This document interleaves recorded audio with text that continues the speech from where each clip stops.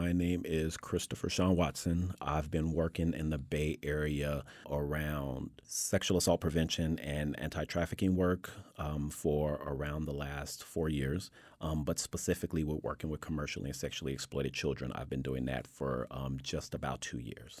When we look at the word prostitute is a very active word. It is someone committing an act that we in our culture have deemed like immoral and or illegal.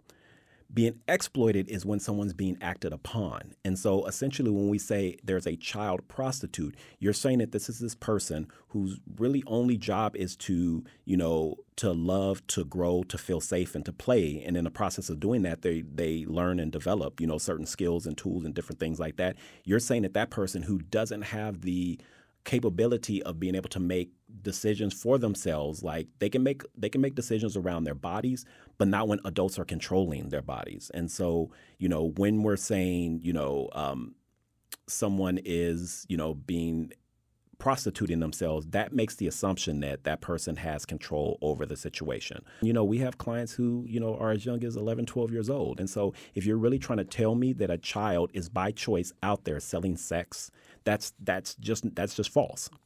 Sometimes we would hear about law enforcement as far as, these women and their interaction with law enforcement. Sometimes we would hear that law enforcement would approach them and start harassing them. And then they would essentially give them an ultimatum. Oh, I'll let you go, but, next time, you got to do me a solid. And then later on down the line, they would see him again, whether the woman was actually actively out there soliciting or not. Like law enforcement would then approach them and essentially call in that favor. And it was, it's just like when we talk about, sexual assault, when we talk about sexual harassment in a workplace, a lot of this is quid pro quo. If I do this for you, then you have to do something for me in exchange. And so, a lot of it wasn't like the actual, selling of sex in exchange for money. Sometimes it was a selling of sex in exchange for favors. Like, for example, I won't arrest you the next time I see you out here, or I'll protect you if I see your pimp, or your exploiter being, abusive, or, I'll give you information on when the next operation was happening so that you could avoid that particular area so that, you won't be picked up for soliciting. So it's really those type of things. So, in the interactions, a lot of these women, it's really frustrating for them.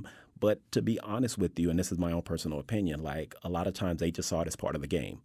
Like, oh, I'm selling sex to these, particular men, and usually men, but not all the time, but almost always men, for money. But then I'm also selling sex for, in exchange for a place to crash for the night, or I'm selling sex in exchange for drugs, or I'm selling sex in exchange for protection with the exploiter, or I'm selling sex in exchange for, information to not get caught up in the system.